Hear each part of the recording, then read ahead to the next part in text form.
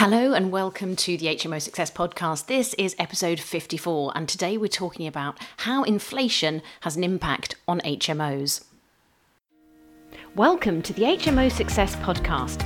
My name's Wendy and this podcast will help you invest in houses of multiple occupation.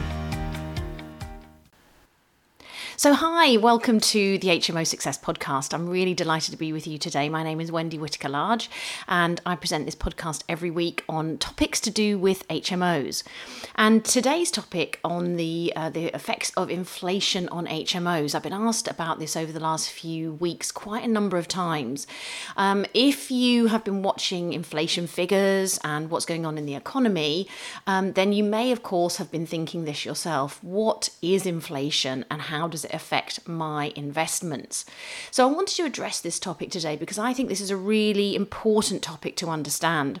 One of the things that I always tell my clients, my mentoring clients and people that work with me is that it's really important as a property investor to realise that we're part of the wider economy. Housing and the housing market is of course a factor in the wider UK economy and of course the global economy as well. And without understanding some of those push and pull effects on the housing market, we can be rather uneducated and actually we can miss some of the signs of when is a good time to invest and when is not such a good time to invest. So today I wanted to record a piece about the effects of inflation. Now, having invested in property for the last 20 years, slightly more than 20 years actually, I've been able to observe what's been going on in the housing market and of course in the UK economy at a wider level for many, many years. Has it scared me off investing? No, it's actually made me a lot more conscious of the impacts of investing and how great it can be. I've become much more confident about investing in property. I think I've understood when is a good time and when is not such a good time to invest and have utilised those insights on my property journey. So I want to share with you today what inflation does and why that matters to you as a property investor and specifically if you're investing in HMOs. So let's just start at the basics. What is inflation? When people talk about inflation, what do they mean? If we take the root meaning of the word, if you think about a balloon, let's say, and you inflate it, you make it bigger. So inflating something, whether it's a tire or you're putting air into something, a ball, let's say a football, you put more air into that item. So you're actually making it grow, you're making it bigger. And inflation starts with the money supply. And inflation is actually when the money supply starts to grow. Now, very often this is because central banks, in our case, the Bank of England, print more money. Now, they don't physically print more money because, in fact, there's less cash actually circulating in the money supply now than there was 50 years ago because, of course, we don't really use cash so much anymore, do we? I think my hairdresser still only gets paid in cash. But apart from her, most of the people that I deal with, they want my card. They want a card purchase.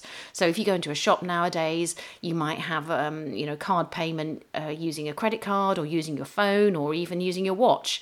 I use my watch a lot for purchases because it's just so convenient. So many of us use cards all the time.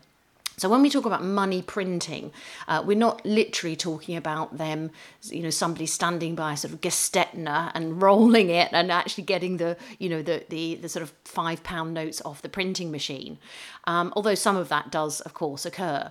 But really what's happening is that the bank is increasing its balance sheet. So the bank is saying, right, we're going to add another 10 billion onto the balance sheet, for example.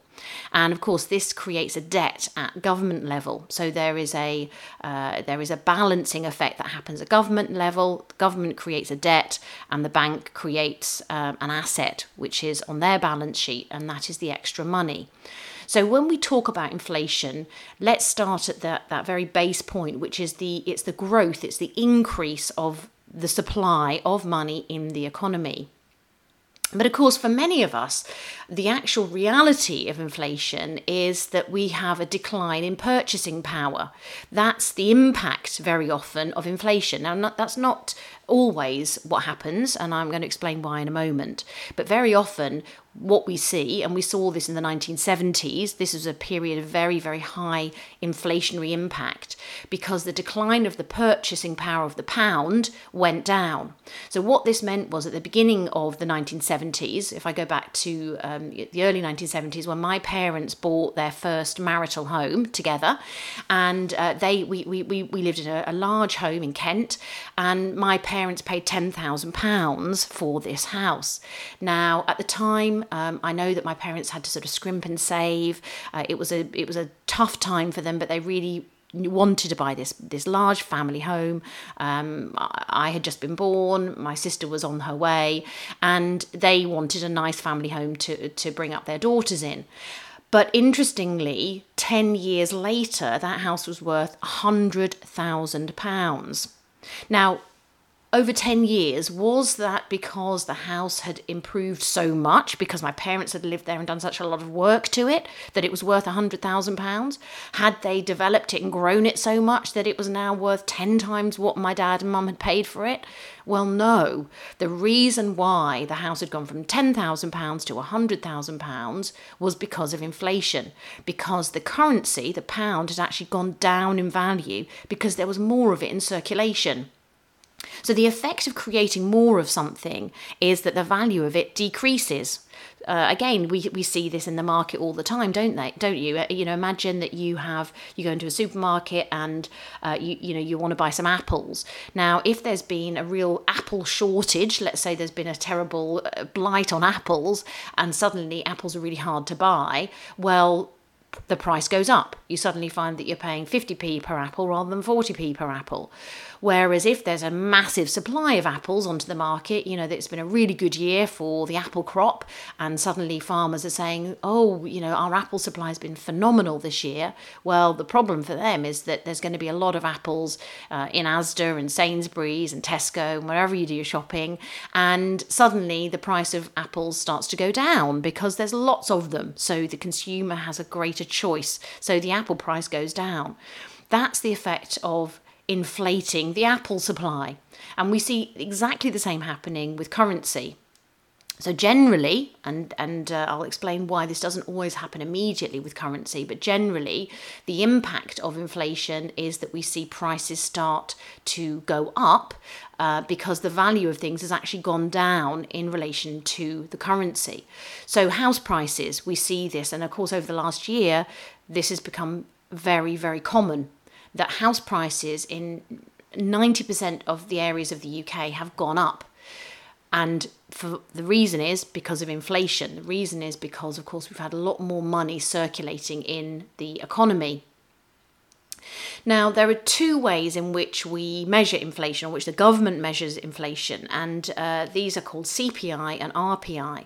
And it tends to be Consumer Price Index, the CPI index, that the government now relates to and refers to when they're doing a press release. And you might see this every quarter on the BBC. They'll give a report on the rate of CPI. Now, over the last couple of quarters, it's interesting because certain aspects of that CPI basket, what they do is they measure different commodities and goods and services that we might buy as general consumers, and they put that into the basket of the CPI basket of measurement, and they track that over time. Now, what's really interesting is the price of clothing has gone up, the price of fuel has gone up, but many other things have come down. So that means that actually we're seeing some deflation in the market. We're seeing prices going down, and we're seeing the result of this as being more of those goods and services being available than before. Or, of course, what we're seeing is more competition in the market. And what we do know is that competition generally reduces prices. If we go back to the example of the apple farmer, if we have 5 apple farmers, they've all had a great yield in their crop that year. We have a flood of supply of apples. There's a lot more competition in terms of supply. So that means that prices go down. However, of course, when we have competition from the demand side, which is what we've seen in the housing market over the last year, we've seen fewer houses coming up for sale. We've seen more people wanting to move and buy property. This means, of course, that prices start to go up. So the supply and demand element of the market, of course, affects prices. So part of what this CPI is measuring is supply and demand. That's clear. And with certainly consumer goods, very often it's supply and demand that the CPI is watching, is keeping an eye on, so that we can see, for example, fuel. There's more demand for fuel, there's less supply of fuel, so therefore the price is going up. So you could say that there is an inflationary pressure there for fuel. And I think we've seen that happen to property prices identically over the last year. Now, at the moment, the rate of CPI that the Bank of England wants to maintain is 2%. So they ideally want to have no more than 2% increase in CPI over the year. They actually don't want to have less than that either, though, because inflation keeps an economy growing, particularly with the kind of banking system we have, which is based on a fractional reserve system, which means that banks need to be able to lend money out to be able to create money. And that's a topic for another podcast. But if inflation gets too low, that means that there isn't an increase in prices, which means that there isn't a need for the increase in the money supply. And yet very often an increase in the money supply precedes an increase in prices. So what you have is you have an economy where there's a lot more money that's been created, a lot more money that's been printed, but it's actually not getting out into the high street. It's not actually going in to the economy where it's circulating. It's going in either to savings, or it's going on to bank balance sheets and sitting there, or it's going into big projects. It's being used in other ways, but it's not actually helping the day-to-day circulating money supply in the economy. And this is actually a very important factor in inflation, because one of the ways in which central governments and central banks across the world rely on growth is through inflation. Now, there is another argument about the CPI, which is how accurate it is in terms of a measurement of inflation. In the UK, the CPI rate includes owner-occupiers' housing costs, and this is deemed to be one of the reasons why it's gone up to 1.6%. So up to the end of April, the CPI annual rate was 1.6%. So again, lower than the 2% the Bank of England is aiming for, and not at a worryingly high level, but nevertheless it has actually gone up. And it's gone up by 0.7% in April, which doesn't sound like a very large amount. But of course, as we know, these small percentage points can really tip the balance in an economy very, very quickly. And we can suddenly start to see that we're over 2% inflation. Now, if you have property already and you already have, maybe a single buy to let, or you're looking to get invested in HMOs, there is a massive benefit to inflation, because just as inflation increases the price of property, really that is just simply a benchmark against the general amount of currency that is in circulation in the economy. What's really happening is that inflation is eroding the debt. It's degrading or eating up the debt that you have used to buy that property with. And so as the property price goes up, if you like, the relative value of that debt reduces. So property prices to a certain degree really are tracking the real level of inflation. And as we know, property prices have gone up by generally about 10% over the last year. I believe that the average property price has gone up by 10% since April 2020. So clearly the CPI inflation rate is not identical to the general housing inflation rate, and we've got to be careful that we don't put the both of them in the same measurement, the same basket, because they are very, very different. So if you are already a property owner, you already have assets against which you have leveraged debt, then having an economy where there is inflation going on is great for you, because it means that your debt is getting eroded as your asset is growing in value. But of course, this does not help people who don't have property, who don't have assets. If you don't have any assets right yet, then I would say to you, then this year needs to be your year to buy some assets. And this is one of the reasons why I think buying HMOs is a very powerful strategy, because it may take a couple of years for it to happen. It doesn't always happen immediately, but by getting into the housing market by buying property and using debt to leverage, what you're doing over the long term is effectively hedging against the currency. So if the currency is devaluing, which is what we're seeing gradually, slowly happening with the pound because of the additional debt that has been created over the last year because of coronavirus, that debt that you've got against your property is slowly but surely being degraded. It's being eroded.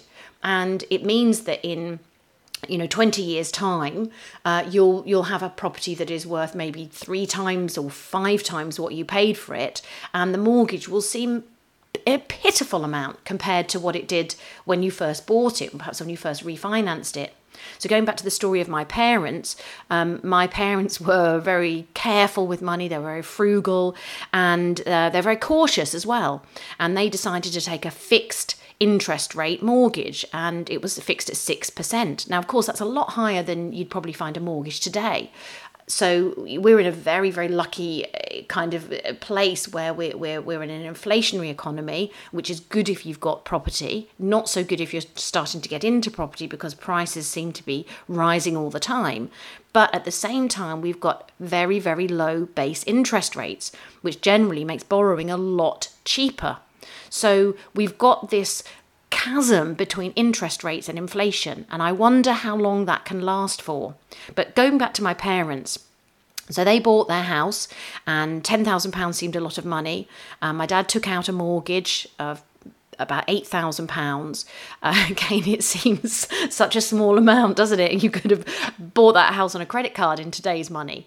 But over those 10 years, that payment that he was making for 6% on the £8,000 mortgage became lower and lower and lower relative to the value of the house. So 10 years later, in 1980, the house is worth £100,000. He's still got a mortgage, and of course some of it has been paid off because some of it was a capital repayment mortgage, but he's maybe got a mortgage of, let's say, £5,000. Now, when you've got a mortgage of £5,000, you've got a property worth £100,000. That property is 95% owned by you at that point, isn't it? Even if 10 years before you actually only owned 20% of it because the rest of it was mortgaged. But because the value of the asset has grown so much, the mortgage relative to the size of the asset has decreased. So leveraging your assets is very important, is a very key concept to understand. And while, a mortgage broker and mortgage advisors might say, well, actually, it's worth having one property that you have in your portfolio that's unencumbered. And indeed, that can be useful because you can then use that for leverage against, let's say, bridging finance or other types of finance should you need it. Generally, I would always recommend that people leverage their assets. As of course, you've got to make sure that the cash flow covers the payment that you'll need to pay every month.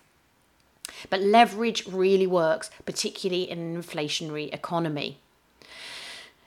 Now, of course, there are some downsides to inflation as well. One of the risks that we see, and we've seen this in many, many countries across the world, and some economists say it's inevitable that a fiat currency, which is a currency that can be literally created on paper by a central government, that a fiat currency can easily fail and inflation can get out of control and can get out of hand.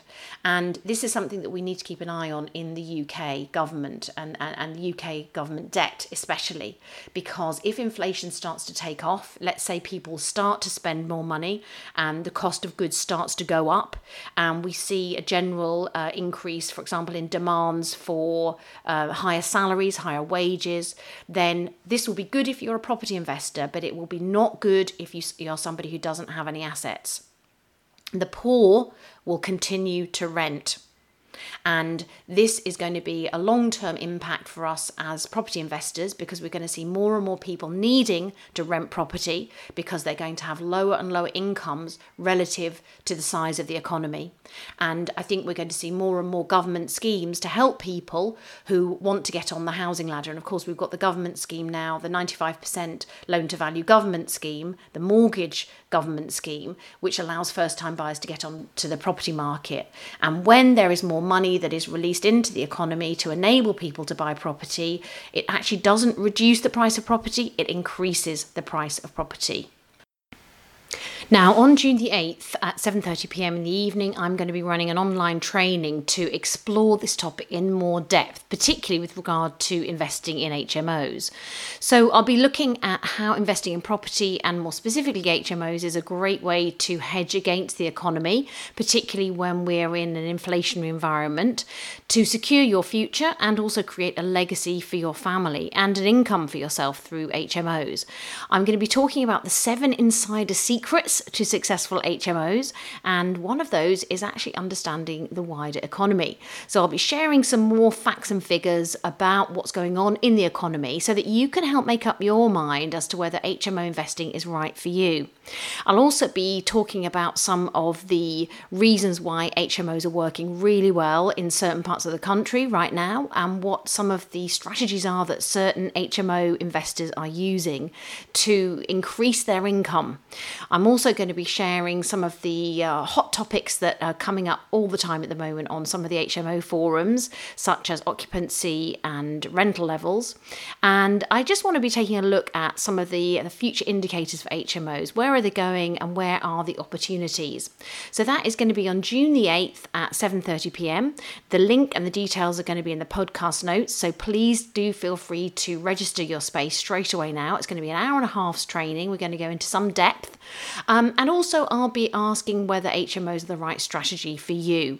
And I've developed a very simple self-assessment tool so that you can figure out whether this is the right investment strategy for you right now. So I look forward to seeing you for the online training on June the 8th at 7:30pm. Thank you for listening to the HMO Success Podcast. If you'd like to know more about how you can create a profitable HMO business, please visit our website, hmosuccess.co.uk, to find out more. We have plenty of free tools and information for you there, and also on our Facebook group, The Ultimate HMO Success System. We look forward to connecting with you very soon. Thanks for listening.